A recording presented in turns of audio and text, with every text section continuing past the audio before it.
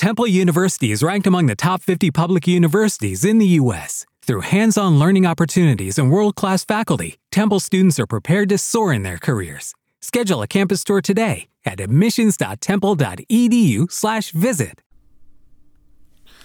Hello to anyone listening. I'm kind of awkward right this second because I didn't really set up a place to record audio, so yet I guess I'm working on it. And I'm sitting in the garage surrounded by all the stuff, and I had to lay back or sit closer to the edge because there's a giant mirror in front of me and I don't want to be staring at myself while I'm talking. It was a weird week and it made me think of something. There's a really good video, and I don't want to start this with some let's all be better and let's see the world differently kind of spin, but the video is called The Story of the Chinese Farmer, I believe. And if I have the time, I'll try to post a video below this, but if not, I believe if you just type that in, the old Chinese farmer story, it's and I thought it was Alan Watt. I don't remember. And the dogs decide to play again. I don't remember exactly who is reading it, but it's this. Okay, so the story is, if I remember correctly, okay, they lose a horse, so it leaves the farm. The horse leaves the farm, and the neighbors come to the farmer and they tell him that it's too bad, right? That you lost the horse, and he replies maybe. So then, the next day, the horse brings a couple wild horses with him, and now it became a good thing. So the neighbors come by and say, "Well, isn't that such a great thing that happened?" And he says, "Maybe." You could see where this is going. So the next day, his son is riding one of the horses and falls off it in the process of taming it or something, and gets his leg broken, so he's bedridden. And the neighbors come by and they say, "Oh, that's too bad, isn't it?" And he says, "Maybe." And the next day, of course, it's always like a chain to teach you this, but it says the next day, the emperor's assistant came by to pick up people to fight a war, and his son was denied because of his injury. And so they say, what great news, say the neighbors, and he still says maybe. So then it kind of pans up, and then you get your little daddy lesson from whoever it was that read that. But I think that concept is such a good concept, and I had to realize that I was on the wrong side of that to an extent. I was kind of stressed out because something went wrong at work, and it was my fault. And so I'm thinking, oh man, this is the situation where you don't want to be. And I'm kind of speaking in code because I don't know if this is even, if it matters or anything. But I find out after that, rather than get, is it reprimanded? Rather than get in trouble that I broke something, it turned out to be a good thing because that customer wasn't, I guess, in good standings with the company or something of the sort. And I realized, you know what? I think that it's going to sound hippie again. Every time I'm ready to go hippie, I try to warn you guys. And maybe this is going to be one of those. But I thought to myself, this must be what they're always talking about when they're saying destroy the ego and everything. And I've attempted a couple of psychedelics, and they've taught me some.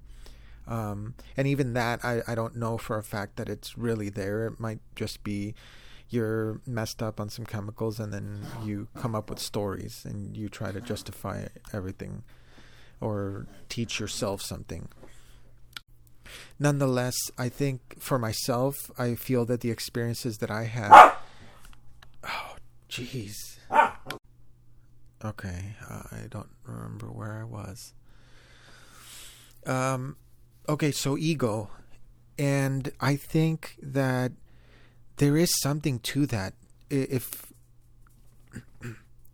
it's almost like there's a explanation. I don't know really where this comes from, but it's saying that anything that's fear, it's either fear or love. I believe those are the two main roots of all emotions. So anything that's fear-based is ego-based, and anything that's love-based is the soul or whatever. I guess I have dogs that play the drums.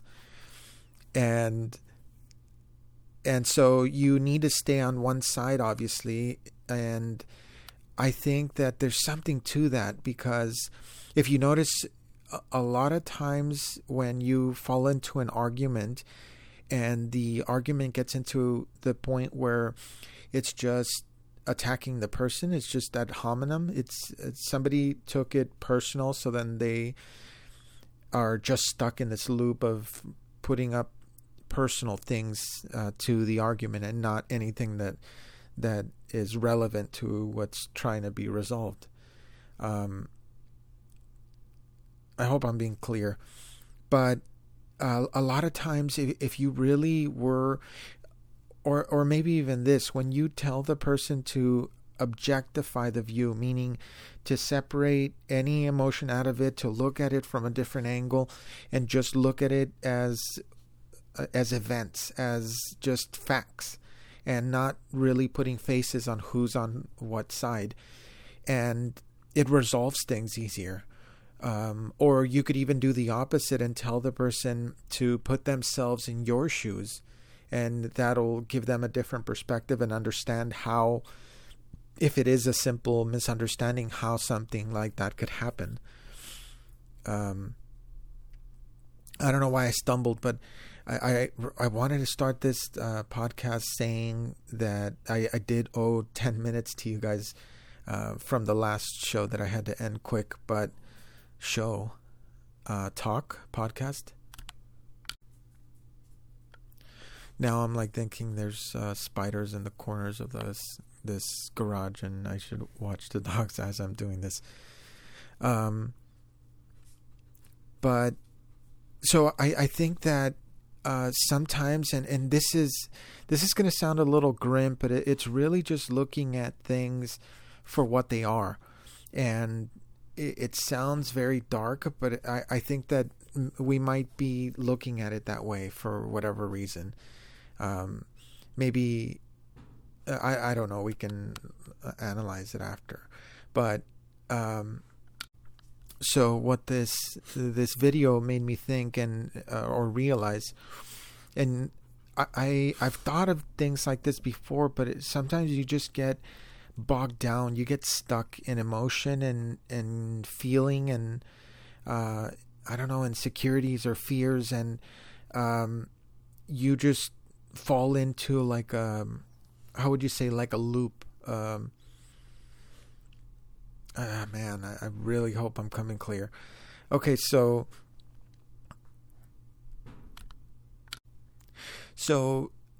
I'm guessing that it's a human thing, obviously, to think that we matter.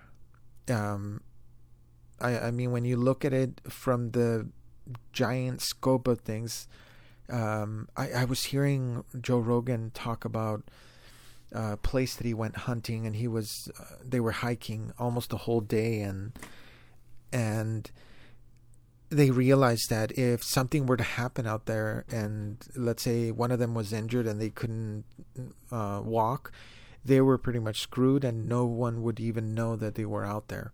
That it's just so nature dense, and there's just no people around for who knows how many miles. And that's kind of a good perspective if you think about what one human means to everything else. Even as far as space, we worry, we're stressed out from work, and I don't know, and anything that we're really stuck on cycles that prevent us from just enjoying life and doing things that we want to do and just making every day worth it. But I guess those traps are not really avoidable. But just like I'm reading this book on anxiety, I'm knowing more and more people that have anxiety, and to an extent, I think that, well, I know that I felt it must not have been as strong, unless my logic is what kind of numbed it.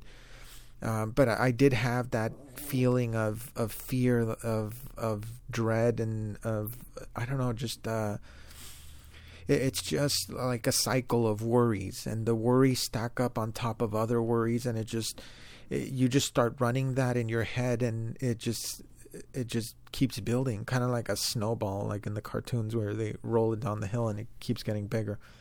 I don't know if that really works. I should research that. And so I'm thinking, would that be a worthwhile blog post to write? But so I'm reading, and a lot of anxiety, what it's saying is the majority of the time, the people that get anxiety, and so far it's been 100% for me, the people that I know that have anxiety are generally people that are nice. It's not the person that you're afraid of walking up to and saying hello. It's the person that's just has a great smile every day and just always looks like they're happy to be there. Those are the people that I guess they care so much of what people think about them. And I'm not saying in a conceited way. I mean it more in the sense that they are more considerate of other people. And if you think about that, it's not in a selfish way, because you're realizing and trying to figure out what things you can possibly do to annoy the other person, and you're avoiding those. So these types of people are so nice and so thoughtful that they're always thinking, they're always trying to make people comfortable and feel good. And so all these worries and panics and just fears of failing at being a nice person, they build up. And so I guess it would be something like a yin yang. All that energy is converted to something like an anxiety attack.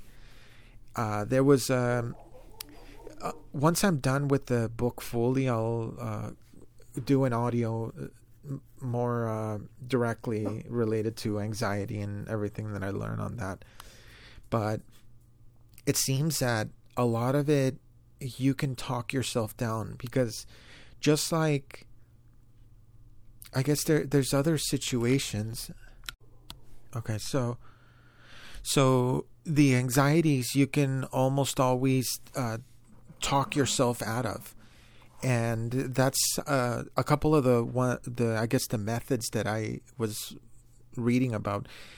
A couple of them actually had similar solutions, where what you have to do is, rather than be afraid of it, and to an extent, what anxiety is, the fear of fear. So you're worrying so much of being in the state of fear that even though you're not in that state of fear, you're fearing that experience so much that you put yourself in this anxiety attack. And one of the things that it said on the book was follow it. Let your brain, I guess, follow that path of fear. So there's the yellow brick road. Dorothy needs to get there, and she's afraid to be there. But I guess maybe the other guys are telling her, why are you so afraid? And she says, well, it could be anything there. And then they say, okay, how about let's take a couple steps. Let's keep getting closer. You see it off in the distance. Okay, let's get a little closer. So far, nothing's happening, right? And ultimately, when you get there, you realize, hey, this is not that much different than everything else. And this ties into what I was thinking about also in the grand scope of things. We're so insignificant, but we have an ego that tells us that we do matter and that we make a difference when we might not. Well, we're not making that much of a difference, but what am I trying to say? I'm saying that difference. Okay, let me go back to the anxiety. Once you get there, once you realize what the moment, the experience that you're avoiding is, I guess you stand there and you realize, you know what? It's not that big a deal. And it had some sort of example where it said, I felt something funny on my leg earlier, and then, oh my God, what if it's cancer? And it just that, oh, what if I go to the doctor and the doctor says this, and then I have to get tests, and eventually my leg has to get cut off, and then my girlfriend will leave me. And at that point is when you realize, what am I worrying about? And that same perspective is the same as the story of the farmer, and just thinking that events are made, I guess, tailored to you, and they're not. Everything that's happening around us, for the most part, of course, there's a lot that we control, but there's a lot of things that are beyond anyone's control, and those things are events that are taking place whether you're there or not. And so we think to ourselves that things happen, that it's almost like the old Greek belief in the gods, where the gods were actual gods that interacted with humans, that you saw, Apollo? You saw the chariot, the fiery chariot, go up in the sky every day and go back down. You knew that if something bad happened to you, Hades cursed you, or your god was angry and they're punishing you because they interacted with you. And then it kind of shifted, and I think that it was a necessary shift, even though I'm more along the lines of belief that a lot of the new religions are manufactured, that they're more a system of control than it is a system of an ancient text that was suppressed. I don't believe it's the case. But in the new evolved ones, the ones that we have today, gods do not interact. And I think that it's because we as humans were probably evolving and realizing that life is a little more complicated than us just giving characters to things and saying that I don't know, that there's an eclipse because one god is fighting with the other god. We needed something a little more concrete than that. And maybe it's just studying nature and realizing that nature's consistent, and there's not to say there's purpose, but there's a process that everything goes through and has gone through without breaking its own rules. And so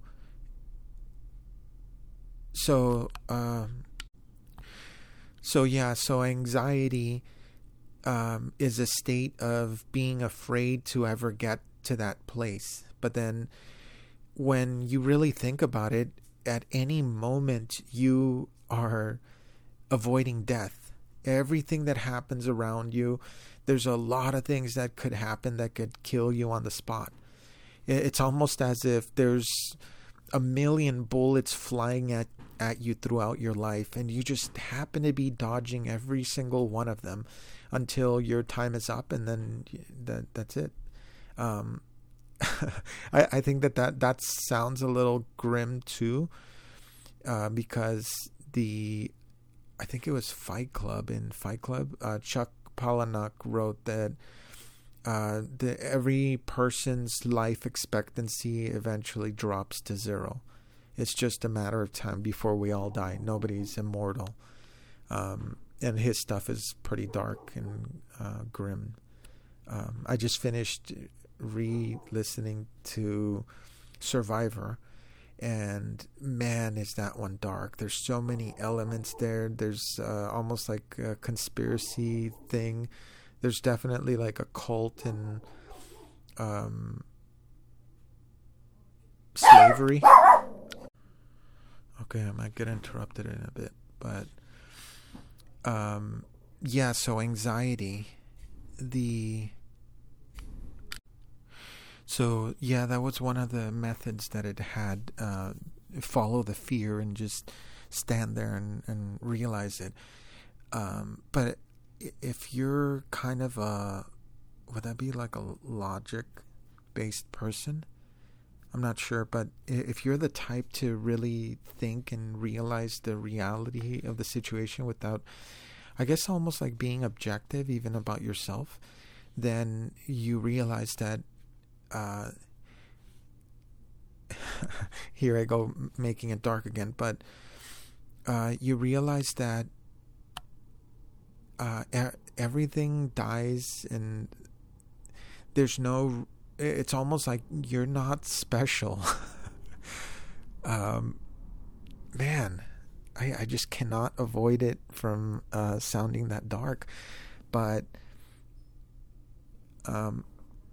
there's a lot of dangers around you all the time, and standing there and just constantly watching your back, and it's almost like I guess like comedians do that a lot, where they're kind of like turning fast and trying to see if somebody's behind them, and just constantly doing that.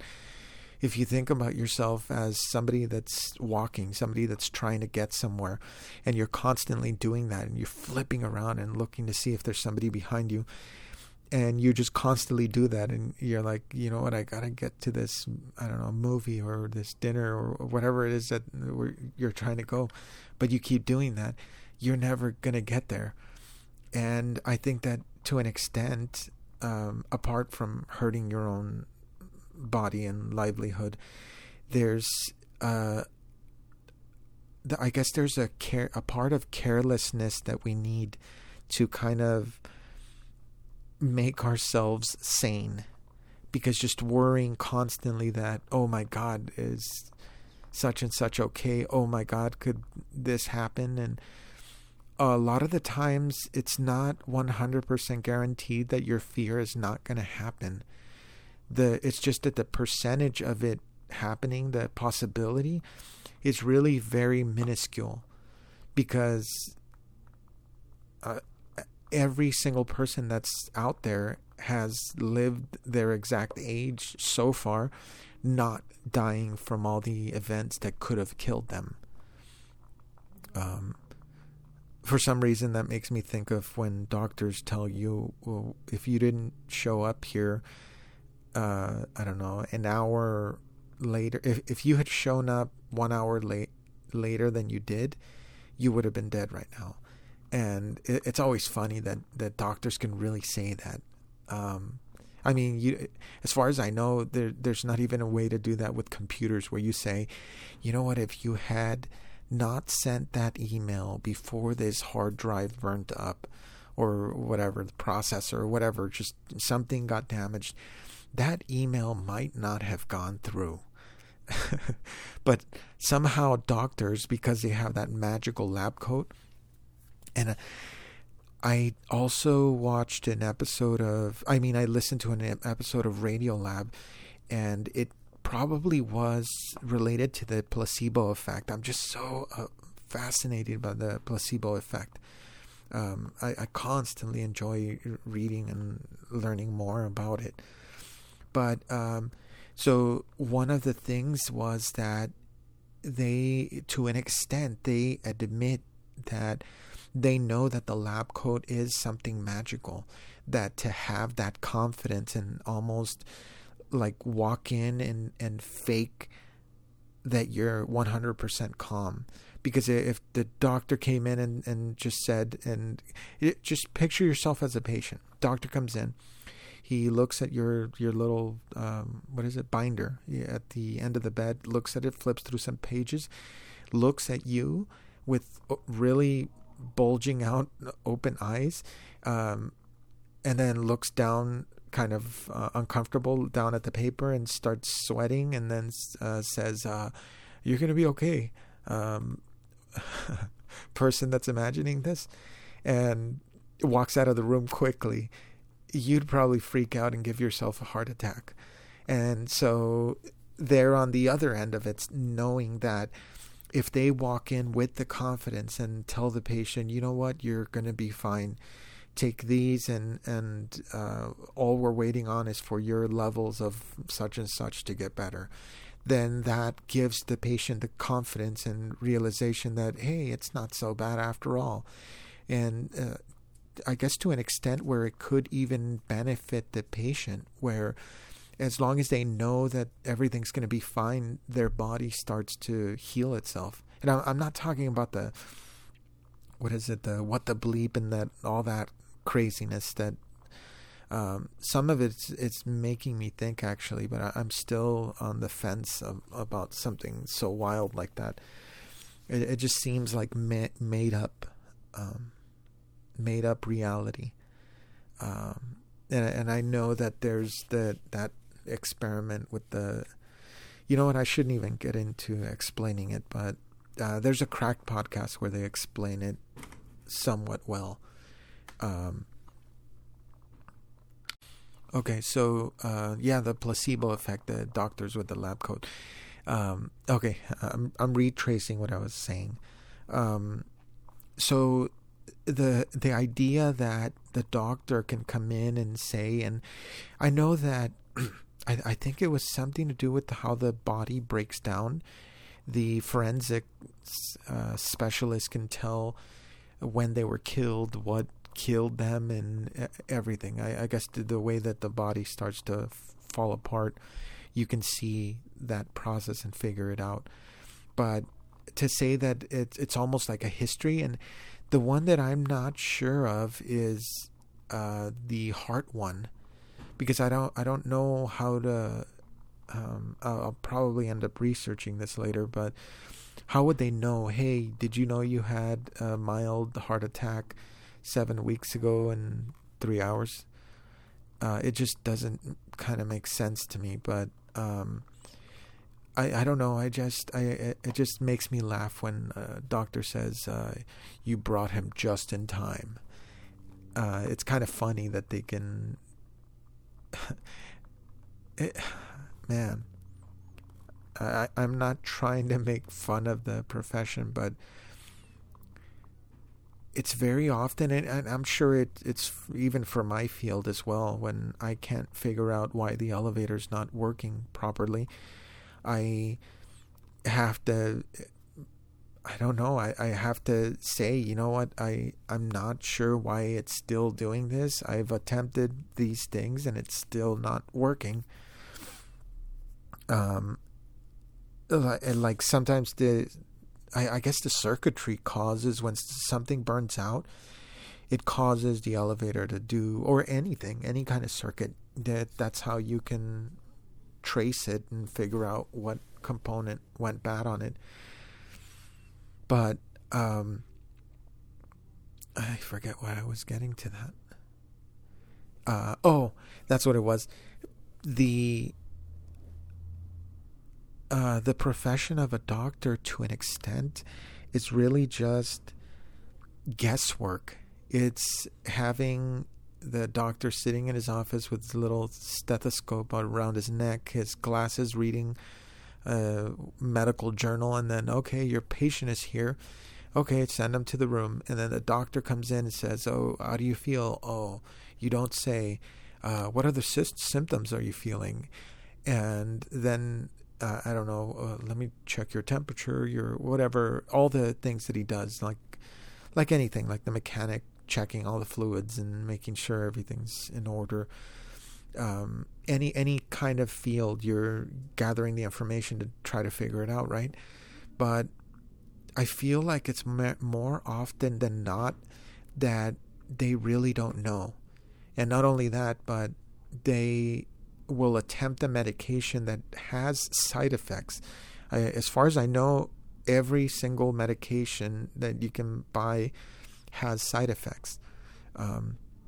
Well, by its very nature, it would have to, because what a medicine is a substance that you're taking in to try to create some sort of reaction. So you're altering your body's response or behavior. And so they don't know. You go back there and you're like, you know what, doctor, you said that this is a really great medication for such and such, yet it didn't work. The doctor will quickly be able to recommend you something stronger, a little different, made by someone else. If something went wrong with it, they would recommend, I don't know, what's it called? Not synthetic. What's it called when you... Whatever, but there's the official grade and named medication, and there's the bootleg one, so to speak, the one that's pretty much the exact same thing, but when people react to one, they might not on the other. And the doctor knows that. The doctor knows that although he's seen that symptom many times, it could still be a number of things. And so if the patients, and I guess it turns into this when you don't have enough critical thinkers that are really trying to figure out to its root what causes things to happen, then you're stuck. And not only that, but every single one of us, if you're listening to this, you're struggling with time and trying to figure what is most efficient to use your time on, what you want to use your time here on Earth on. You don't want to waste time and everything. It seems like it's the one thing that's a commodity.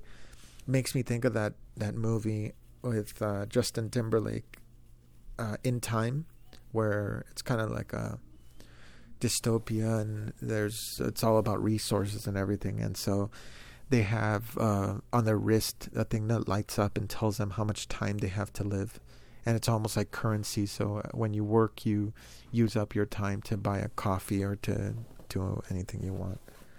But and I think it was something Mark said also, that regardless of how rich you are, how fit you are, or anything, everybody has the same time. Not everybody has 24 hours in one day.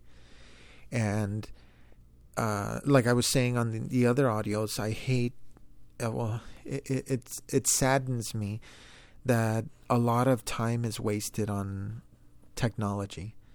And I want to think if I'm going away from what I was trying to talk about.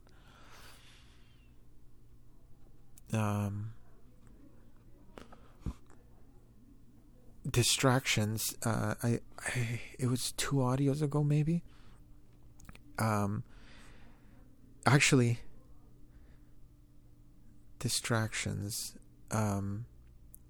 Yeah, we're all fighting for our own. Okay, I'm gonna have to. How would you say?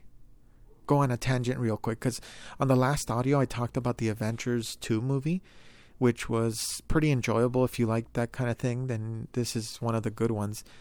But I I remembered, and I was kicking myself because I forgot to mention one thing. There's an ongoing gag in the movie, and I'm not going to spoil anything if you're planning to see it, but Captain America at the beginning of the movie corrects someone. I don't know exactly who it was, but somebody said hell or some. It wasn't. I don't believe that it was that bad of a word, but they're all wearing little Bluetooth, like they're preparing everybody to be cool and do that kind of thing. But they all have their little wireless Bluetooths in their ear, and the other guy says something, and Captain America says language, like he corrects the guy and says like, hey, watch your mouth. And so there's an ongoing gag the whole movie where he's embarrassed constantly of saying that. He says, oh man, this is gonna take a while to live past it. You know what I'm trying to say. And so the whole movie, somebody else gets told, and he says, geez, you told him too? And then it's constant. And then all the way towards the end, when he is talking to the big boss, when he's talking to the Nick Fury, is it Denzel? No, what's his name? Samuel Jackson. How racist was that? I just went to the first black guy I thought of. So with Samuel L. Jackson, he says something, and he says it, and he wasn't cursing either, but he used a word that was kind of a little vulgar. And so Nick Fury says, wow, you kiss your mom with that mouth? And it was a point of, how would you say, it was a good thing. It's something that the audience is happy about, that finally it was something that he was struggling throughout the movie, and he realized, and that's it. He learned. He's better at the end of the movie for this. And what kind of message does that tell the little 3-year-old that wears his Iron Man suit everywhere and begs his parents to take him, and then he sees that, or I don't know, the Captain America. Why did I start with Captain America? The kid, okay, has everything. Captain America. This little 3-year-old has patches and shoes and everything, and oh yeah, I like Captain America. Has a lot of toys. Goes to see this movie, and then what kind of, I mean, what kind of message, but how weird is it that child is being taught something like that, where it's like you should be careless, and little things like that always make me think that, is that why we're the way we are in America as opposed to other countries? Where I'm always talking about Japan, how they have pride.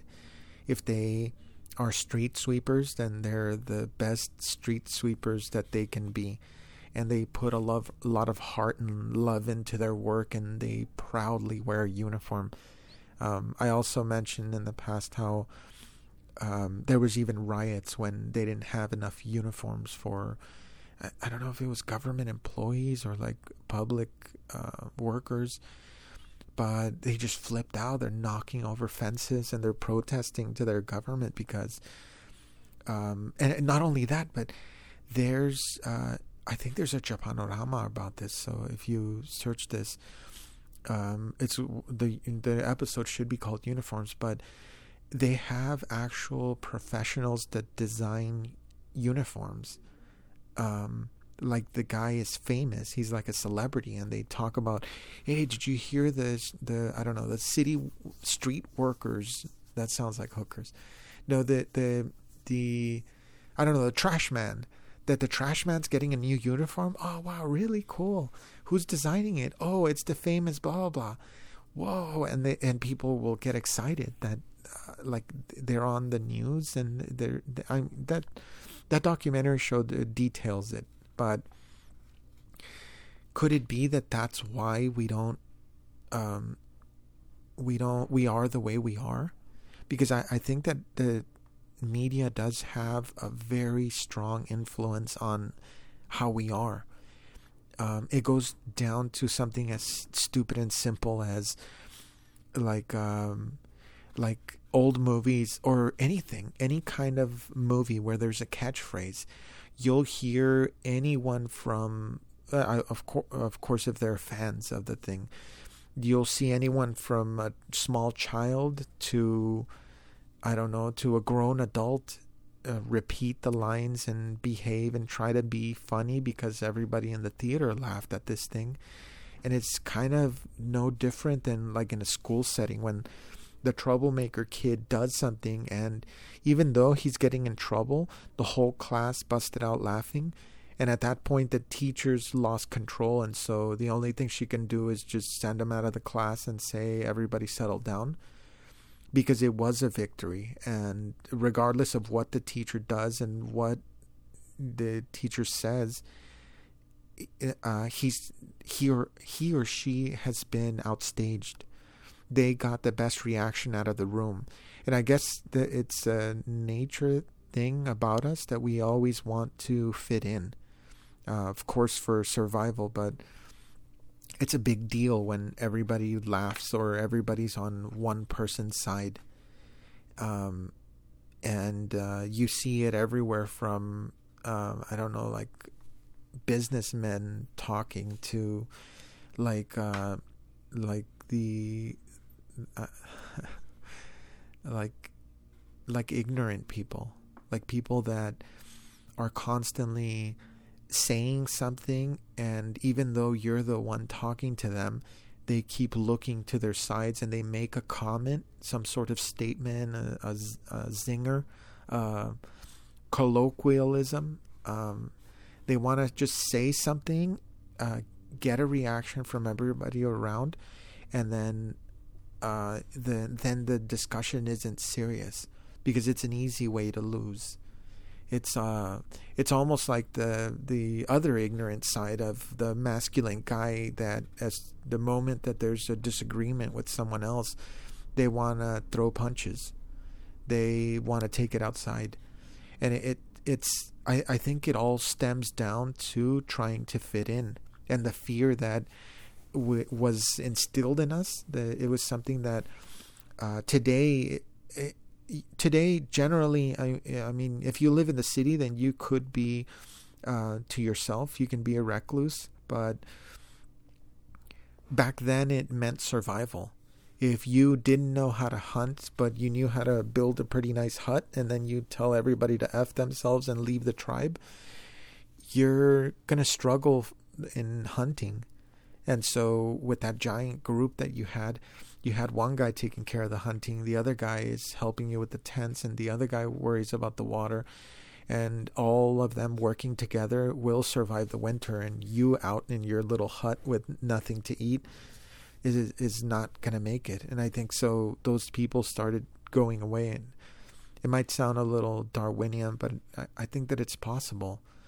I read an article, I think it was on Maxim magazine a while back, where it says that, and maybe it's contradicting this to an extent, but still interesting, that the people that sacrifice themselves to save other people are still existing today. That for whatever reason, if you think about it, like how I was talking about the tribe, the person that goes out of the group and dies, I guess all those, they're the jerks. The jerks will not be a part of the tribe. So they get sent out. Some of them make it, most of them don't. And it's just bred out of humanity. Well, this is saying that if that theory is correct, then we shouldn't have heroes. We should have everyone that's just doing things that they do to survive. And that's how humanity would have morphed into, because that's how we have lived, according to that. But when an event happens where somebody's in trouble, there is a certain amount of people that will risk their own lives for a complete stranger. Because I'm not talking about family or someone you love or somebody you have an attachment to. Although to an extent, I guess it would make you think in that way regardless, because if it's a boy, you're thinking, well, I don't want my boy to be in trouble and for somebody to just stand there and not do something. But even when those people, let's say it's life-threatening. Let's say that there's a decision there, and you realize, if I go out there, I'm probably not going to come back. Then that type of person should not exist. Because if they were right, then they died and they didn't produce offspring, and so it just keeps narrowing more and more, and humanity no longer has that trait. But we still have people that are born that way. Man, I guess they went a little hippie also. I'm also reading this book right now on... Oh, and I'm really excited because I went to a secondhand store in Long Beach, and I found this book called Exploring Madness, Experience, Theory, and Research. And so this is like a book on... I believe that it even said something about entheogens. Oh, you know what? I was thinking of doing one of these audios on Disneyland, and I was going to read something by Simulation about theme parks, but I'll fish it out, and once I'm a little more organized, I'll fish it out, and maybe I can just read the whole thing, the part on theme parks, because it was really fascinating. Just as a tease, the main premise is that a theme park is somewhere where you have an agreement of what's natural around you, or what's normal. Because if you think about it, I mean, apart from a prank, if you saw a giant person dressed as a giant Mickey Mouse, or, I mean, pick your character. If you saw that, if you saw a guy, I don't know, acting in full character, walking down the street with no cameras pointed at him, you would think like, what's going on here? You'd look twice for a camera or something. Yet in Disneyland, once you walk those doors, you are under the understanding that Mickey Mouse might walk up next to you and take a picture with your child. And that's what you're paying for. You're paying for this experience that they're saying, okay, everybody around you, you're going to see, and we're going to do this for you. That's what you're paying for. And that's the experience. And then one other thing that I said I'm not going to talk about it, and then I'm going to talk about it. But last thing, in Disneyland, when you're standing in any of the lands, if you look in most directions, you won't be able to see the land next to it. And I have some elevators that are... It's actually a couple minutes from there, but it's not that far. I once or twice now, I got off the freeway and I just took the street straight through from one of my elevators to crossing through Disney. And it's a big place, but it's really not that big when you really look at it. You can probably Google Earth it or whatever. But for the experience that you get, I mean... Because a lot of that, well, there's a couple parking structures. There's the tram has to go through this whole parking thing to get you to the front door. But when you look at the actual park itself and you think back to the experiences that you had, it's almost like it's a lot bigger in your mind. And there's tricks to it with the architecture at the beginning, and you zigzagging and worming your way through these different lands. But it works. It makes it feel like you're in 5 different theme parks when it's just one place with a bunch of different decorations and different environments. So this book, it says, to those who introduced us to altered states of consciousness and taught us how to live with things that go bump in the night. And I'm excited because I think this is going to cover... I mean, it's almost like exploring madness. It's like at the edge of insanity. What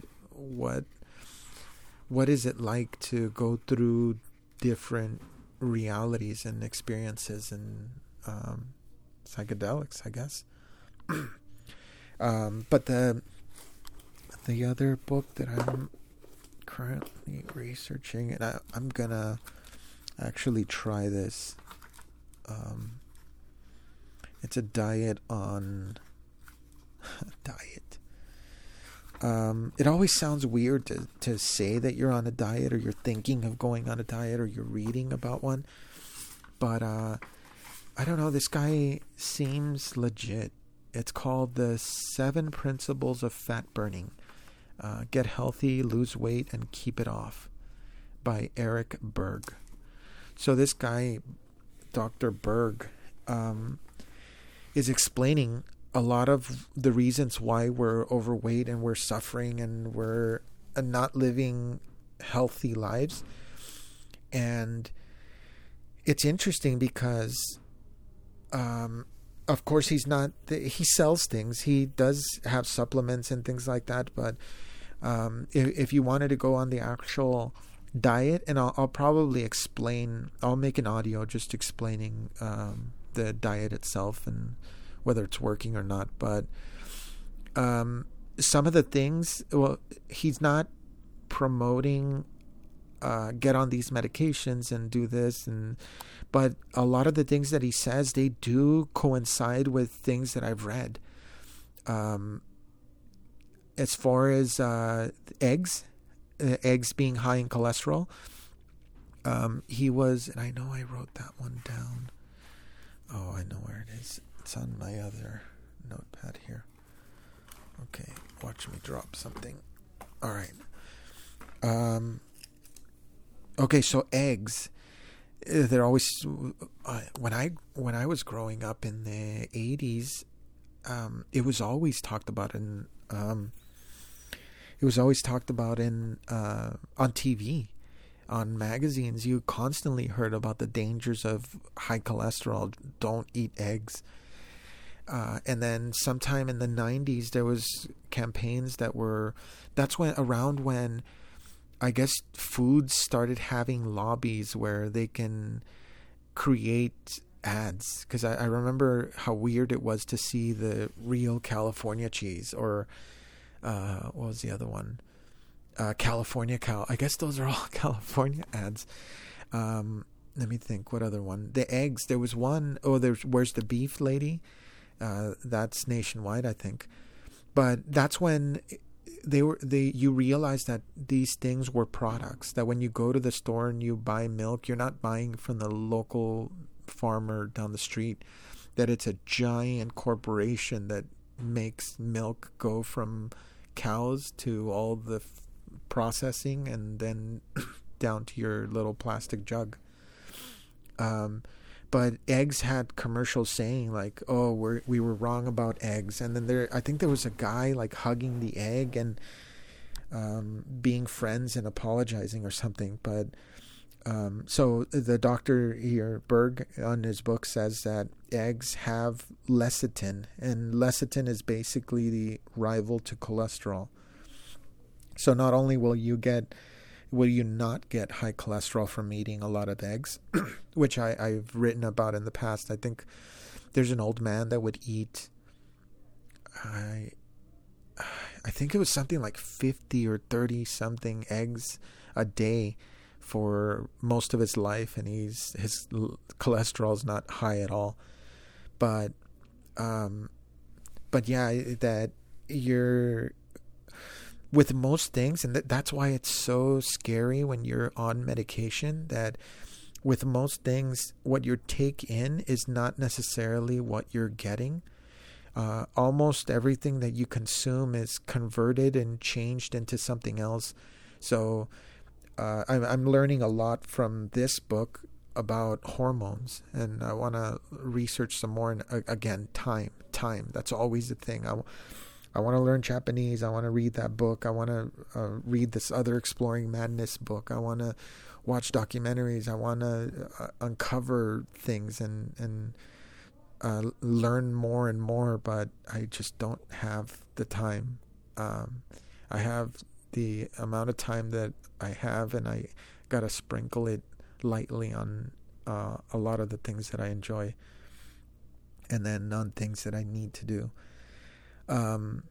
But yeah, so the hormones, that there's a lot to do with hormones, and they're quite complicated.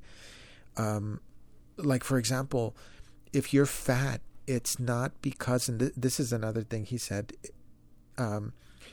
if you're fat, it's not necessarily that you've been eating fat. It probably means that you've been eating a lot of sugar. And one of the things that he really enforces is that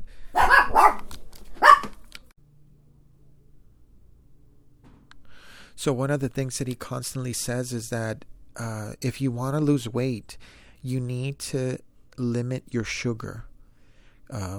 When you're talking about fruit sugars, he recommends those closer to night. Something about if you're consuming them in the daytime, they're spiking up your insulin, and then you get all this energy, but then you crash shortly after. He talks about coffee, and I recently heard also that if you have a lot of little floaties in your eye, you know, when you move your eye to one direction, you just see a little trail, a little blur of something. If you have a lot of those, that quitting coffee can clear them. So I'm going to slowly start to wean myself off of coffee and maybe try that for a week or two and see if that's true. But, or maybe I can connect it with this diet. When I started, I quit coffee. Because where I am at now, I'm an addict to coffee, because on some days if I don't drink coffee, I'll actually get a headache. So I feel a little lousy. Yeah, so when you're taking in, let me see, protein, we shouldn't be eating too much, and I've heard that before. It's something, and I'm just going to go a little more on this book. I want to compile it all a little neater, and maybe I'll write about it and get it all organized for anyone. But so it's bad for you when your sugar levels, your blood sugar spikes up, or when it drops down. When it spikes up, the body starts to produce crazy amounts of insulin. I guess, well, on top of that, it's really bad if it spikes up due to carbohydrates, things that are processed and refined. So like white wheat and pastas, breads, all those, they're gonna be converted into sugar, and then your insulin will spike and try to get all that sugar out of there and into some muscles or some fat.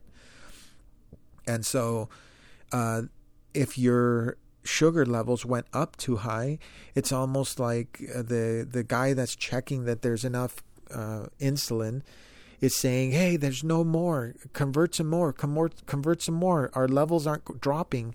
And so it's constantly doing that. And one of the things that it said on here is that insulin slows down the processing of sugar, and so your blood sugar stays high. Now, I thought, I was under the impression that was a good thing, and it gets a little complicated when it comes to fruits, because that has to do with if there's fiber in a certain ratio with a fruit, then the fiber will slow the sugar spike, so it won't be as harmful. So I'm not positive, but I guess that because the sugar levels are low, it's not that big a deal. And then when it's massive, where the body's just redlining, trying to produce as much insulin as possible, that's when you're stressing out the thyroid, and the pancreas is struggling, and everything's just smoking hot because it just can't figure out why this sugar won't go away. So just going through that constantly is slowly going to start messing you up till things start shutting down, till belts start squeaking and snap, and the motor no longer turns, and you got what they call diabetes, and now you have to inject that stuff because your body doesn't use it or doesn't produce it. And that's connected to the diabetes book that I read also, where insulin, think of insulin as buses. The buses, this insulin, this hormone called insulin, is fat storing and fat making hormone. And So it's very effective. So when you have all that insulin, it quickly, I guess because it's so dangerous to have your sugar high, the body just says, okay, pushes the insulin button, and a ton of it just drops into your blood. And then they're like, okay, boys, get this sugar out of here. And if there's so much that it just can't do it, or if it slows down, it's like the station never got the call. And they look out their window and they're like, whoa, geez, why didn't anybody let us know? Hey, call the tower. We need some insulin in here. But now the sugar's been rampant, going crazy all over the place. So they're kind of behind. And I guess that would be the effect of what fiber with insulin would do. And I guess I don't know if it's the difference between what type, because I know it's pretty bad for you when it's bread and pasta. I've heard of people getting rid of their diabetes, not personally, but online and things, where all they did to get rid of their diabetes was just eat more vegetables and eat absolutely no bread at all. No bread, no pasta. But again, it's something that's been programmed in all of us. Even me, it kind of worries me that if I go on this diet and I crave some spaghetti, or I crave, I don't know, some, what are those called? Raviolis, then I'm kind of out of luck. I'm going to have to wait. And it's hard. It's hard because if you've been programmed to enjoy a glass of milk with some cookies, then when you see those cookies, you're like, you're somewhere else and you're holding a cookie in your hand. You're like, you know what would make this cookie a little bit better? And you just think about that milk. Is it because cookies with milk are delicious? Or is it because you've been programmed and it becomes natural to get those two together? Kind of like with when you watch TV and you eat, it makes you eat more because you're getting the pleasure of getting your eyes busy and distracted while you're feeding your face. And so if whatever's happening on the screen, you're eating more and more and you're trying to extend that meal or whatever happens. But people that watch TV while they're eating tend to eat more, is what the study shows. And there's my girl.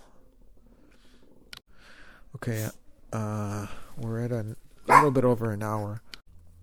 Okay, so I could start wrapping up. The thing was that what you want to do is trigger the hormones that burn fat and not the triggers that store fat. And whenever sugar's there, everything gets bypassed and you just store fat because you could store very little sugar, so you don't burn it off. You use that sugar and you turn it into fat right away. And if you don't have sugar, then when the body realizes that it needs some energy, it actually starts grabbing all the fat that's around, because fat is energy. And then on top of all that, it probably got a little noisier because I have the garage door open now. My girl's got the dogs, and her brother has some friends over. So I'll give you guys those 10 minutes. We're at 103. Okay, so then you get into things like potassium, that you need potassium, and insulin lowers the potassium. And potassium lowers insulin and holds protein in the muscles. So that there's I guess certain scenarios where the person, and it's one of the 4 body types that this doctor describes in his book. You can see those on YouTube also. Just go look up Dr. Berg and body type or something like that. And there's a series of questions that it tells you. And this is kind of why my girlfriend got into it, because she was watching his videos and he was saying things like a lot of people come to me about losing weight, and I know don't be aware that he does sell supplements. He sells formulas that give you the nutrition that you might need off or on his diet. But so far, his book doesn't really push and say that you have to buy his product.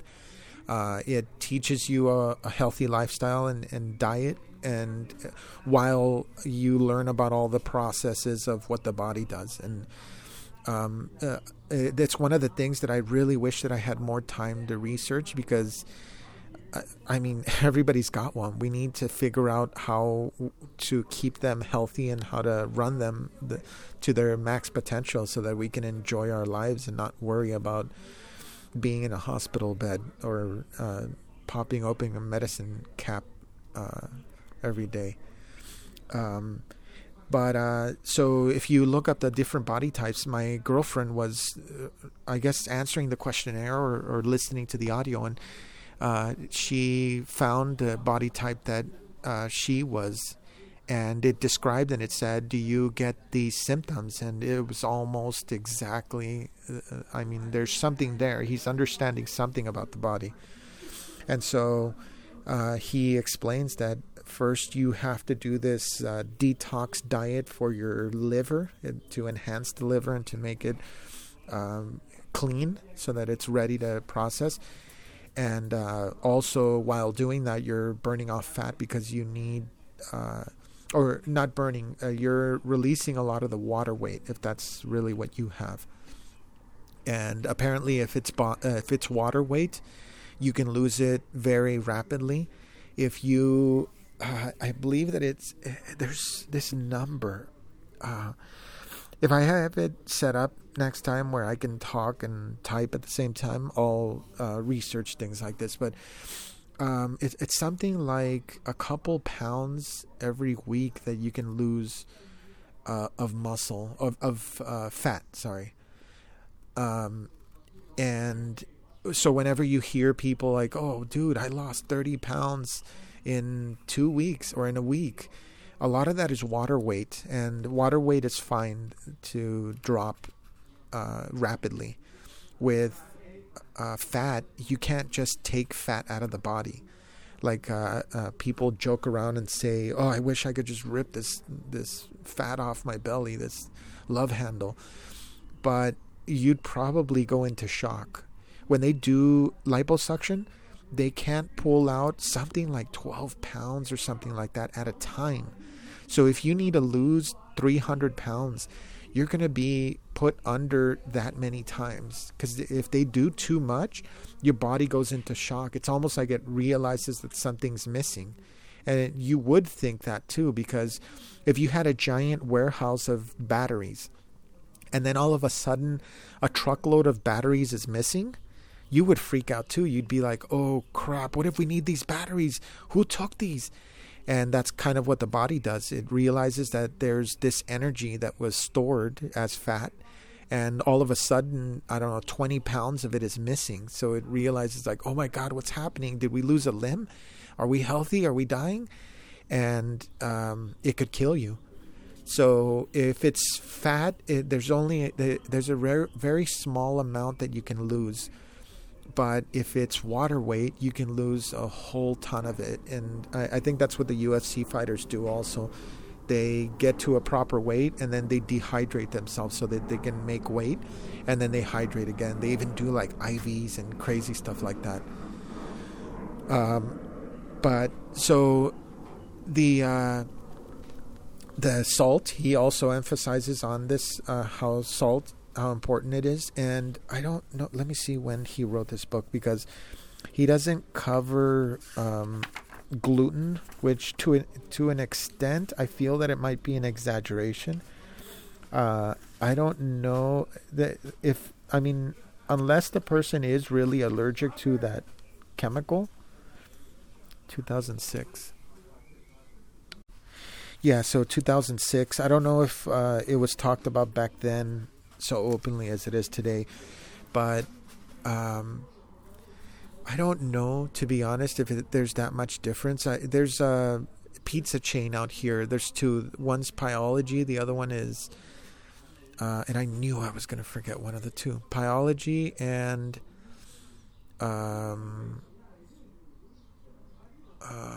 Jeez. Biology. Oh, and Pizza Rev. I had to pause it for a second to think. And they both have options of getting gluten-free crust. And so at the beginning, if you tell them what type of bread you want, just tell them gluten-free. And they'll say, they'll ask you if it's for medical reasons that you want gluten-free, or is it just preference? And if you say for medical reasons, they change out their gloves, they use a new tray, they make sure that none of the wheat from the non-gluten-free is touching the gluten-free. And they go through a whole process and they make sure that nobody uses or touches it with the other stuff. But unless you're that person that gets swollen joints or whatever it's supposed to cause and everything, unless you really have that reaction where if you eat a little bit of bread today, you know you're going to pay for it the next couple of days, then you're probably okay. And it's not going to make that much difference. I got the two. I got gluten-free and I got the regular. And there's a difference in taste, I got to admit. But other than that, I don't know that I feel any different. It's probably something that's not really that healthy for you anyway. So, but I don't notice that like it ruins my bowels or anything like that. It's not that much of a difference. While I do believe that bread is probably not really something you should be consuming much. Okay, I had to answer that phone call. So yeah, I'm going to compile this information a little better, and I'm going to actually try it. I'm going to go on this as well. And he pushes flax oil a lot. So I'm going to research that and see because I do remember flax seed, and it's good for omega-3s. I'm taking some of that. So if he's recommending it, maybe because of, or if there's dangers because of the grain itself, then maybe I'll go from the husk or whatever it's called that's grounded down to something with just the oil and see if that's healthy. But if not flax oil, I'm just going to stick with MCT. But so I might modify it a little. But real quick, I have still been cooking for my dogs. As a matter of fact, I probably got to go to the grocery store tomorrow or the day after. But so far so good. My the one we share custody with, the Chihuahua, he's usually with my parents, but they're out of town. He's been here the whole time, and I noticed that the gas has gone away for him. And not to say that they don't get it, but when we give them hot dogs, that's one thing that I have noticed a lot. Or ham, the one that you buy in the packages, and all that stuff. I know it has all the chemicals and colors and all that stuff that's not good for you. But I can notice like they're farting a lot, and they smell, and their poop is really bad. But when they're eating the healthy food, which is and I'll do a post and I'll give exactly how I cook it and everything. It's not that hard. It's really just ground chicken, cauliflower, sometimes broccoli, peas, carrots, and sometimes when I feed them, I give them some grass-fed butter. I'm still on the fence about that, but it tastes delicious and they love it. They go crazy for it. So just as a little treat, I'd throw in some butter in there sometimes, and actual little flakes of it so that they can taste it as they're eating their food. But yeah, pretty much just all that. You cook the meat, and then brown rice, which I need to jump back on the computer and double check that, because nutritionally I remember it saying that brown rice was good, but it's a little difficult to digest sometimes, at least when you're sick. So I'm still going to try to figure out if I was right about that or if I need to modify it. But so far I've done brown rice, lentils to give them iron. And I don't do the lentils all the time, or black beans, just occasionally. The black beans need a lot of cooking, so you got to throw those in almost right when the meat is cooked, and then start adding all the other vegetables.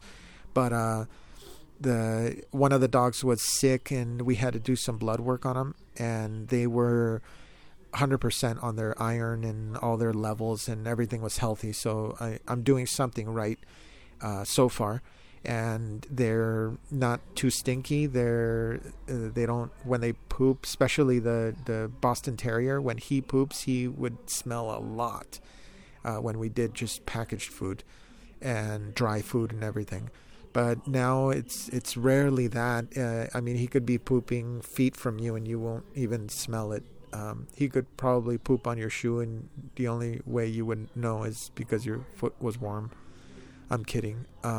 But yeah, so less farts, less stinkier poop, and the Boston Terrier also has a really nice coat, and I don't know if that's the butter or he's always bugging me for coconut oil. I have it by my computer, and if I'm on the computer, he comes up and he just scratches my leg, or he puts his paw on it, and he just looks at me, and he knows that I have coconut oil there. So he asked me for that, and the mom eats some as well, the Pomeranian, and she's got pretty healthy fur. And what else? Overall, yeah, they seem really healthy and happy. So I'll explain it more exactly step by step. But I mean, if you Google it, you'll find tons of different ways to do it, and with those ingredients, it worked for me. And they're eating it, they're enjoying it. So, and also a broth, chicken broth. I pour a packet of chicken broth in there, the liquid one. That has like sea salt and celery and a bunch of stuff. Even though there's no chunks, I guess it was boiled in it to make it, or to flavor it. And whatever's in there, it's all like organic, healthy stuff. That's the only spices. I do sprinkle a little bit of salt, and that's it. I'm not doing the olive oil in it anymore. But they're getting the butter and the coconut oil when they bug me. So yeah, thanks for making it this far again. It's nice hour and 20-minute one, almost. And yeah, thanks a lot for listening to this. Hopefully it wasn't too boring or preachy. And I'll keep learning, and I'll tell you guys about it. Thanks. Hello, it is Ryan, and I was on a flight the other day playing one of my favorite social spin slot games on ChumbaCasino.com. I looked over at the person sitting next to me, and you know what they were doing? They were also playing Chumba Casino. Coincidence? I think not. Everybody's loving having fun with it. Chumba Casino is home to hundreds of casino-style games that you can play for free anytime, anywhere, even at 30,000 feet. So sign up now at ChumbaCasino.com to claim your free welcome bonus. That's ChumbaCasino.com and live the Chumba life. No purchase necessary. VGW. Void where prohibited by law. See terms and conditions. 18+.